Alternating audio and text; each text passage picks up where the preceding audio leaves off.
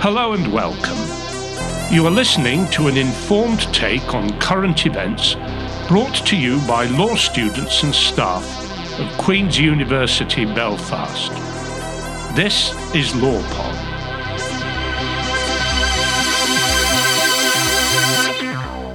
Hello everyone and welcome to LawPod. My name is Daniela Suarez. I'm a PhD student at the School of Law of Queen's University Belfast. And we're here today with two special guests, Dr. Rachel Killian and Dr. Lauren Dempster.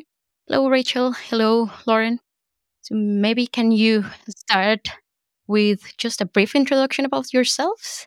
Yeah, I'll go first. I'm Dr. Rachel Killian, so nice to be here. I was formerly at Queen's University Belfast where I ran LawPod for a while, so it's always really wonderful to be back, but now I'm based at the University of Sydney on the lands of the Gadigal people of the Eora Nation. And here I'm a senior lecturer in the School of Law. Hi, Daniela. Thank you for interviewing us today. I am Lauren Dempster, so I'm a lecturer in the School of Law at Queen's University Belfast. I'm on the other side of the microphone today, so I've been an interviewer for the other episodes in this series. So Rachel and I today are going to speak about the chapter that we've contributed to Matt Evans' edited collection on Beyond Transitional Justice, Transformative Justice and the State of the Field or Non-Field. Thank you for being our interviewer today. No, thank you for joining us. It's really nice to have you here. So maybe we can start with Rachel. Can you tell us about the rationale behind the chapter that you publish? Absolutely. So the title is just Greening Transitional Justice. So the rationale for this chapter the rationales were threefold, I think. I think first we wanted to write something that highlighted the ways in which atrocity crimes and environmental harms are interlinked. So as we set out in the first section of the chapter, there's several ways in which this linking occurs. Environmental degradation is a source of conflict, unequal access to natural resources is a source of conflict. We can think of examples like Agent Orange, where environmental destruction is a deliberate strategy of atrocity or is used to as a tactic against targeted groups. We can also think about the non-deliberate environmental harm of military activity. We're seeing that in Ukraine. In addition to deliberate attacks on the environment, the toxicity associated with conflict can be really long-lasting and severe.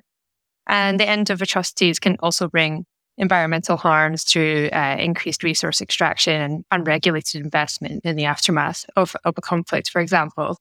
So we wanted to draw that out a little bit. And then the second rationale was to draw attention not only to the nature of that linking, but to the failure of dominant transitional justice practice and to some extent transitional justice scholarship in recognizing this type of harm.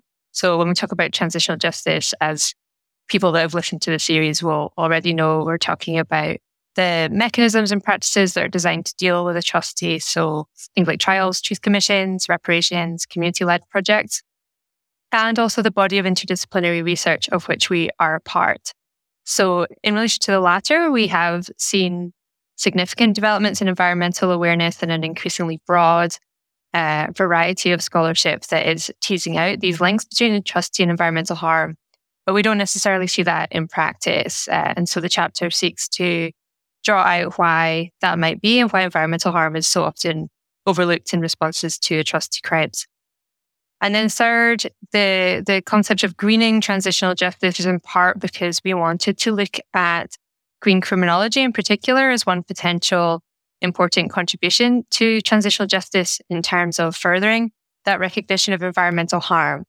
So Lauren and I both come from a background that engages with criminology as a way of thinking about transitional justice, and criminology has been flagged, including by our former supervisor, Kieran McAvoy, as a discipline that has a lot to offer the field of transitional justice. And in part, that's because it encourages deeper reflections about big questions like who is a victim, what harms do we recognize, what do we consider criminal, how do we respond to harm, those kinds of questions are obviously really pertinent in the kind of questions that Lauren and I are asking. And then green criminology was particularly interesting to us because although it's relatively new as a branch of criminology, it's already developed quite a lot into a variety of different perspectives, drawing from a variety of different theoretical starting points. But what unites it is this commitment to understanding the nature of environmental harm, its impacts on humans and non-humans as well, and thinking about what role, if any, a criminal response might have in responding to environmental harm. So those were the three rationales, like set out the problem of environmental harm as a relational impact and factor in conflict and atrocity, look at the gap, and then see what this particular field might offer. And we did all that in not many words. So it's really a snapshot chapter of some really pretty big debates. So in this chapter, you unpack several critiques of transitional justice, which you argue help explain the overlooking of environmental harm in the field. So Lauren, could you perhaps expand on the first of these critiques, the one about the dominance of legalism in transitional justice? Sure. Thank you, Daniela. So yes, as Rachel said, this chapter was quite brief. It's really a snapshot of this work. So we try to sort of deal with some quite big critiques of transitional justice in quite a small space. So I guess also just to acknowledge that I think, as we'll say a little bit more on later, we have built on this work since we wrote this chapter. So our ideas have moved on a little bit, but for the purposes of this episode, I'll focus on the chapter. So the first of the three critiques that we look at is that, as you mentioned, Daniela, the dominance of legalism in transitional justice. So as you, and I'm sure some of our listeners will be aware, Kieran McAvoy used this phraseology back in 2007. So there was an awareness that even though in transitional justice as a field, in both practice and scholarship, there's a recognition that the law, specifically criminal prosecution, isn't the only way to address past harm. It's perhaps not the best way to address past harm, and it's also sometimes maybe not a sort of practical way to actually address past harm. So there is a recognition that there are other routes available, but in the field, legalism continues to dominate. So what this means in broad terms is that this legalistic approach shapes the mechanisms that we see in transitional justice. And I guess of particular relevance for this work that Rachel and I are doing, it shapes the way we see harms and understand victimhood. So a further aspect to this, I guess, is that law is traditionally anthropocentric. So, for instance, Valverde has talked about how man continues to be central when we think about law. So if we think about something like environmental harm, this anthropocentrism means that some environmental harms are overlooked altogether, and other environmental harms are framed through their relationship with human beings. So, for example, framed as economic crimes or damage to property, for instance. So like a second strand then to this dominance of legalism that we look at is what this legalism looks like. So the legalism that we see in transitional justice is shaped very much by international human rights law and international criminal law. And in particular, we see that violations of civil and political rights are prioritised. And others, and Rachel and I in this chapter, argue that this blinkers us to those spaces where we might better capture or sort of see the impacts of environmental harm. So for instance, there's an overlooking of socioeconomic rights, cultural rights, and, as is well established now, structural violence. Rachel mentioned that one of the things that we're doing with this work is looking at green criminology in particular to see how it might help us unpack some of these limitations and think about how they might be addressed. So with regards to this critique for the dominance of legalism, we found the green criminology literature to be really helpful in helping us think that through. So that literature helps us to think about environmental harms that may be perpetrated legally or with impunity. So that includes both environmental destruction itself and also the secondary crimes that follow on from that. And Rachel's already touched on that relationship a bit in her introduction to the chapter. I mean, one of the things that we think about in this chapter and we think about in this work generally is that a criminal response might not always be the best way to address environmental harm, particularly where that harm is systematic or perhaps very gradual in nature. However, we have found this green criminology literature really helpful in helping us to expand our understandings of crime and help us see beyond this anthropocentric lens. Related to that then is that we've also found the green victimology literature really helpful here. So that brings our attention to victims that have historically been less visible in transitional justice. that brings us into conversation with ideas around the rights of nature, for instance, the rights of future generations, and the rights of Indigenous peoples. So we have found, in terms of sort of challenging and unpacking this dominance of legalism, the green criminology and green victimology literature has been really helpful so far. Okay, so the second critique that you have in your, or that you mention in your chapter, is that transitional justice has a neocolonial tendency. So could you tell us a bit more about this second critique, Lauren? Yes, thank you, Daniela. So again, as we've built on this work since the chapter, this is an area where we have been getting into a lot more literature. But I guess for the purposes of this episode and keeping it relatively concise, Anne Naim, for instance, and others such as Brankovic and Vandermeer, for example, have argued that transitional justice has a neo-colonial tendency. So what this means is that knowledge production is dominated by the global north. So we see the prioritization of Eurocentric norms and the specific types of justice that come with that. So a focus on individual accountability and retributive justice, for instance.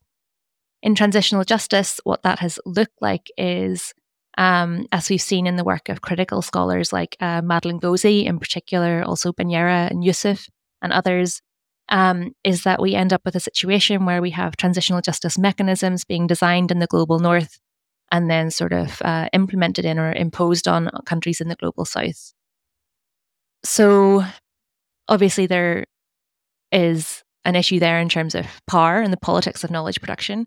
What it means on the ground is, as to use Rosemary Nagy's terminology, we end up with these one-size-fits-all solutions that are imposed on diverse contexts. So you're having solutions imposed that don't necessarily adequately respond to the need on the ground, to the harms that are happening in that particular context. So these critiques are now recognised, but this sort of this imbalance, this particular dynamic continues. What's become particularly relevant, again, when Rachel and I are trying to think about environmental harm in particular, is we drew on the work of Vieira, who talks about how when you have this dominance of like Western intellectual traditions and legal traditions, that this silences or exclude other ways of knowing. In particular, and again, as our listeners will know, transitional justice has been critiqued for overlooking Indigenous communities. And when we're excluding the voices of Indigenous communities, this really renders invisible worldviews that might help us think about the environment differently, in terms of they might help us envision relationships between humans and nature in a different way, in the terms of an interdependent relationship rather than an exploitative one. So as Rachel and I are unpacking this work further, obviously we don't want to essentialize Indigenous communities. It has, though, been argued, for instance, by David Goyes and others, that generally traditional Indigenous ways of knowing and seeing the natural world lead to more protective behaviours than the dominating economic approach that represents the interests of the global north. And we can add that reference to that piece in the show notes. So if we start to really sort of challenge or question the dominance of the global north in transitional justice and engage with other ways of knowing, this might help us to better capture environmental harm and think about how transitional justice might better respond to the harms of nature. In terms, again, of sort of pushing back against this neocolonial tendency in transitional justice, a couple of the other aspects that we've thought about are the concept of transitional justice from below, so developed by McAvoy and McGregor. So engaging with the praxis of grassroots actors, but I think we need to be careful about how we frame this. So it's not just about sort of extracting from these communities. It's really about actively engaging those most impacted by harm in identifying the problems and responses to them. So taking this a step further, we've also looked at the critical environmental justice scholarship, drawing on the work of David Pellow and others, to think about how decentering the state might be helpful. So transitional justice processes have a tendency to strengthen the state, and in so doing, they reinforce existing inequalities and patterns of behaviour that might be damaging for the environment.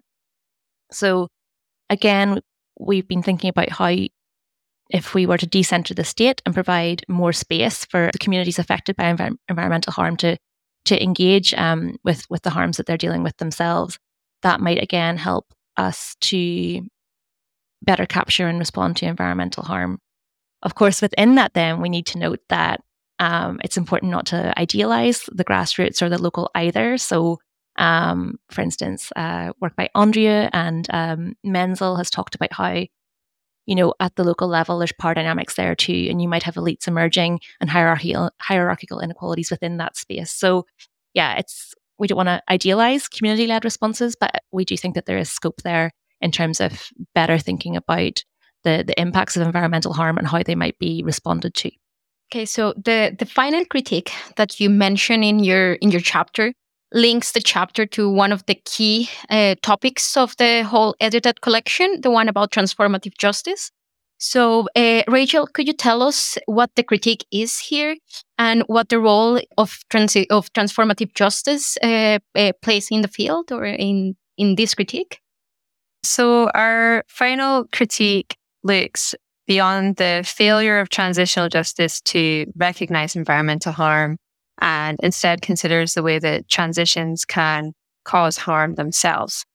So for this section of the chapter, we were inspired by the various folks that have traced the genealogies of transitional justice. And particularly for us, I think Marcus Zanino's genealogy was super helpful because when you understand transitional justice in its historical context, you can see that it's something that came to light or came into dominant practice at the same time as the rise of kind of liberal democracy theories and the decline of left-wing political movements at that time anyway. So obviously, when we're talking about transitional justice, as I said, we're talking about like trials and truth commissions and particular kinds of mechanisms. And although they happen in that context, they're clearly narrower than a broader policy of political or economic reform. But what Marcus Zeno and others have shown is that it can also be understood as supporting particular forms of political and economic reform, and in particular, political and economic liberalization. So it's not Lauren and I's, intention to minimize how liberalism can contribute to democracy or rule of law or anything like that. But we did want to highlight how a focus on, for example, free market economies and macroeconomic growth as the appropriate response to a conflict can have further environmental damage.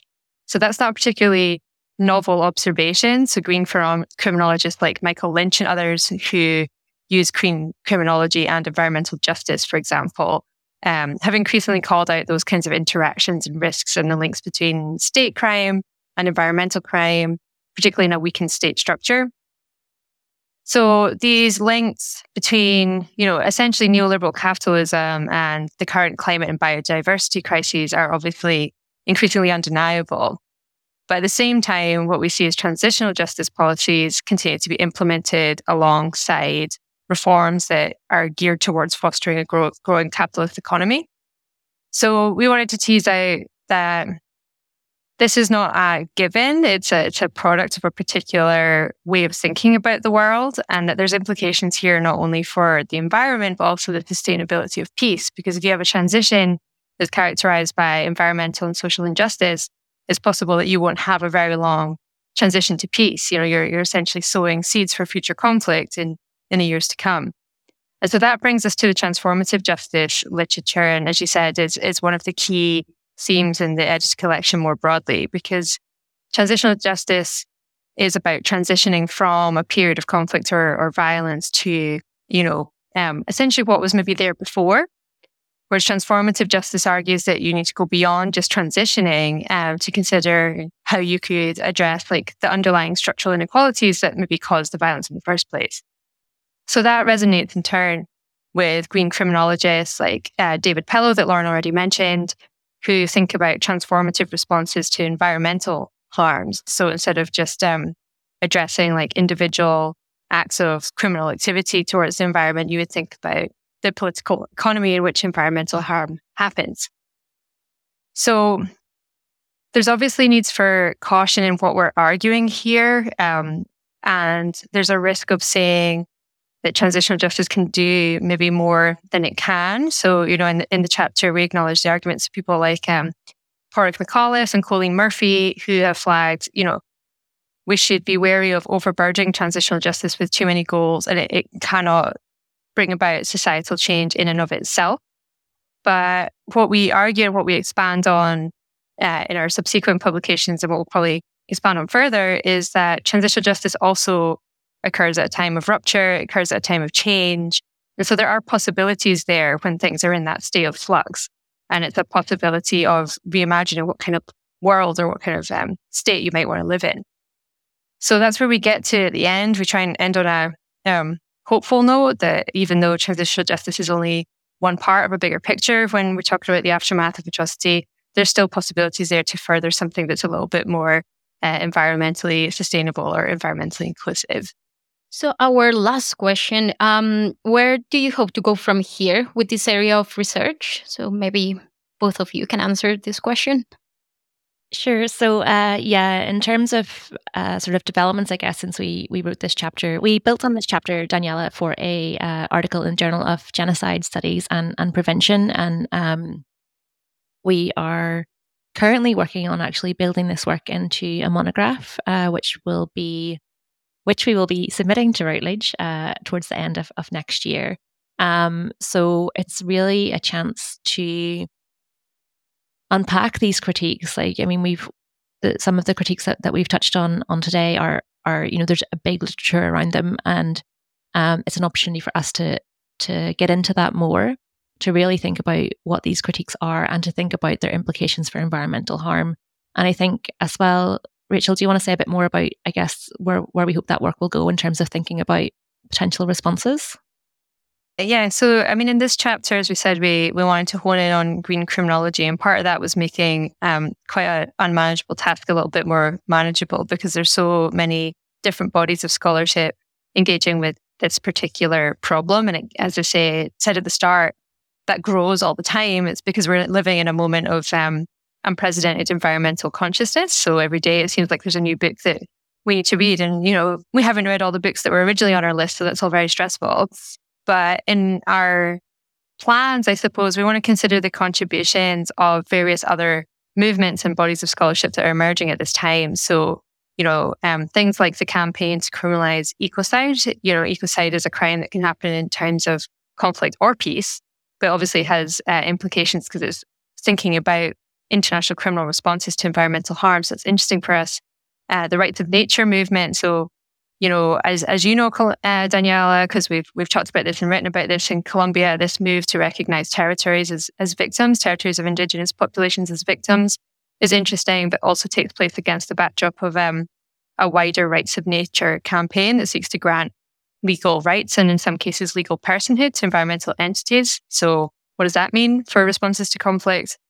Environmental restorative justice movements are also super interesting for us, because restorative justice is one of the ways that transitional justice mechanisms can be designed. So this focus on repairing relationships. What does that mean when you think about, natural entities and other than human victims?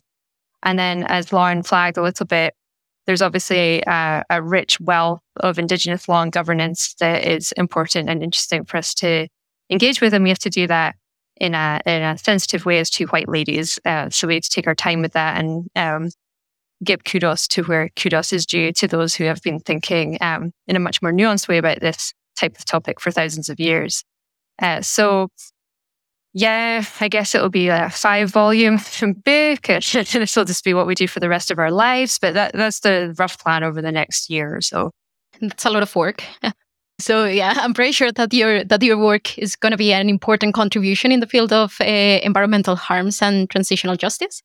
There is a lot to say on this matter, and it's really important, particularly from the global South perspectives. And Indigenous communities have a lot of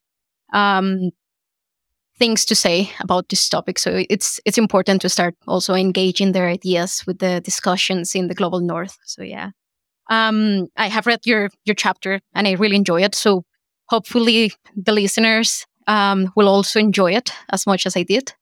So thank you so much for joining us today, and hopefully we'll meet again soon and have you here soon.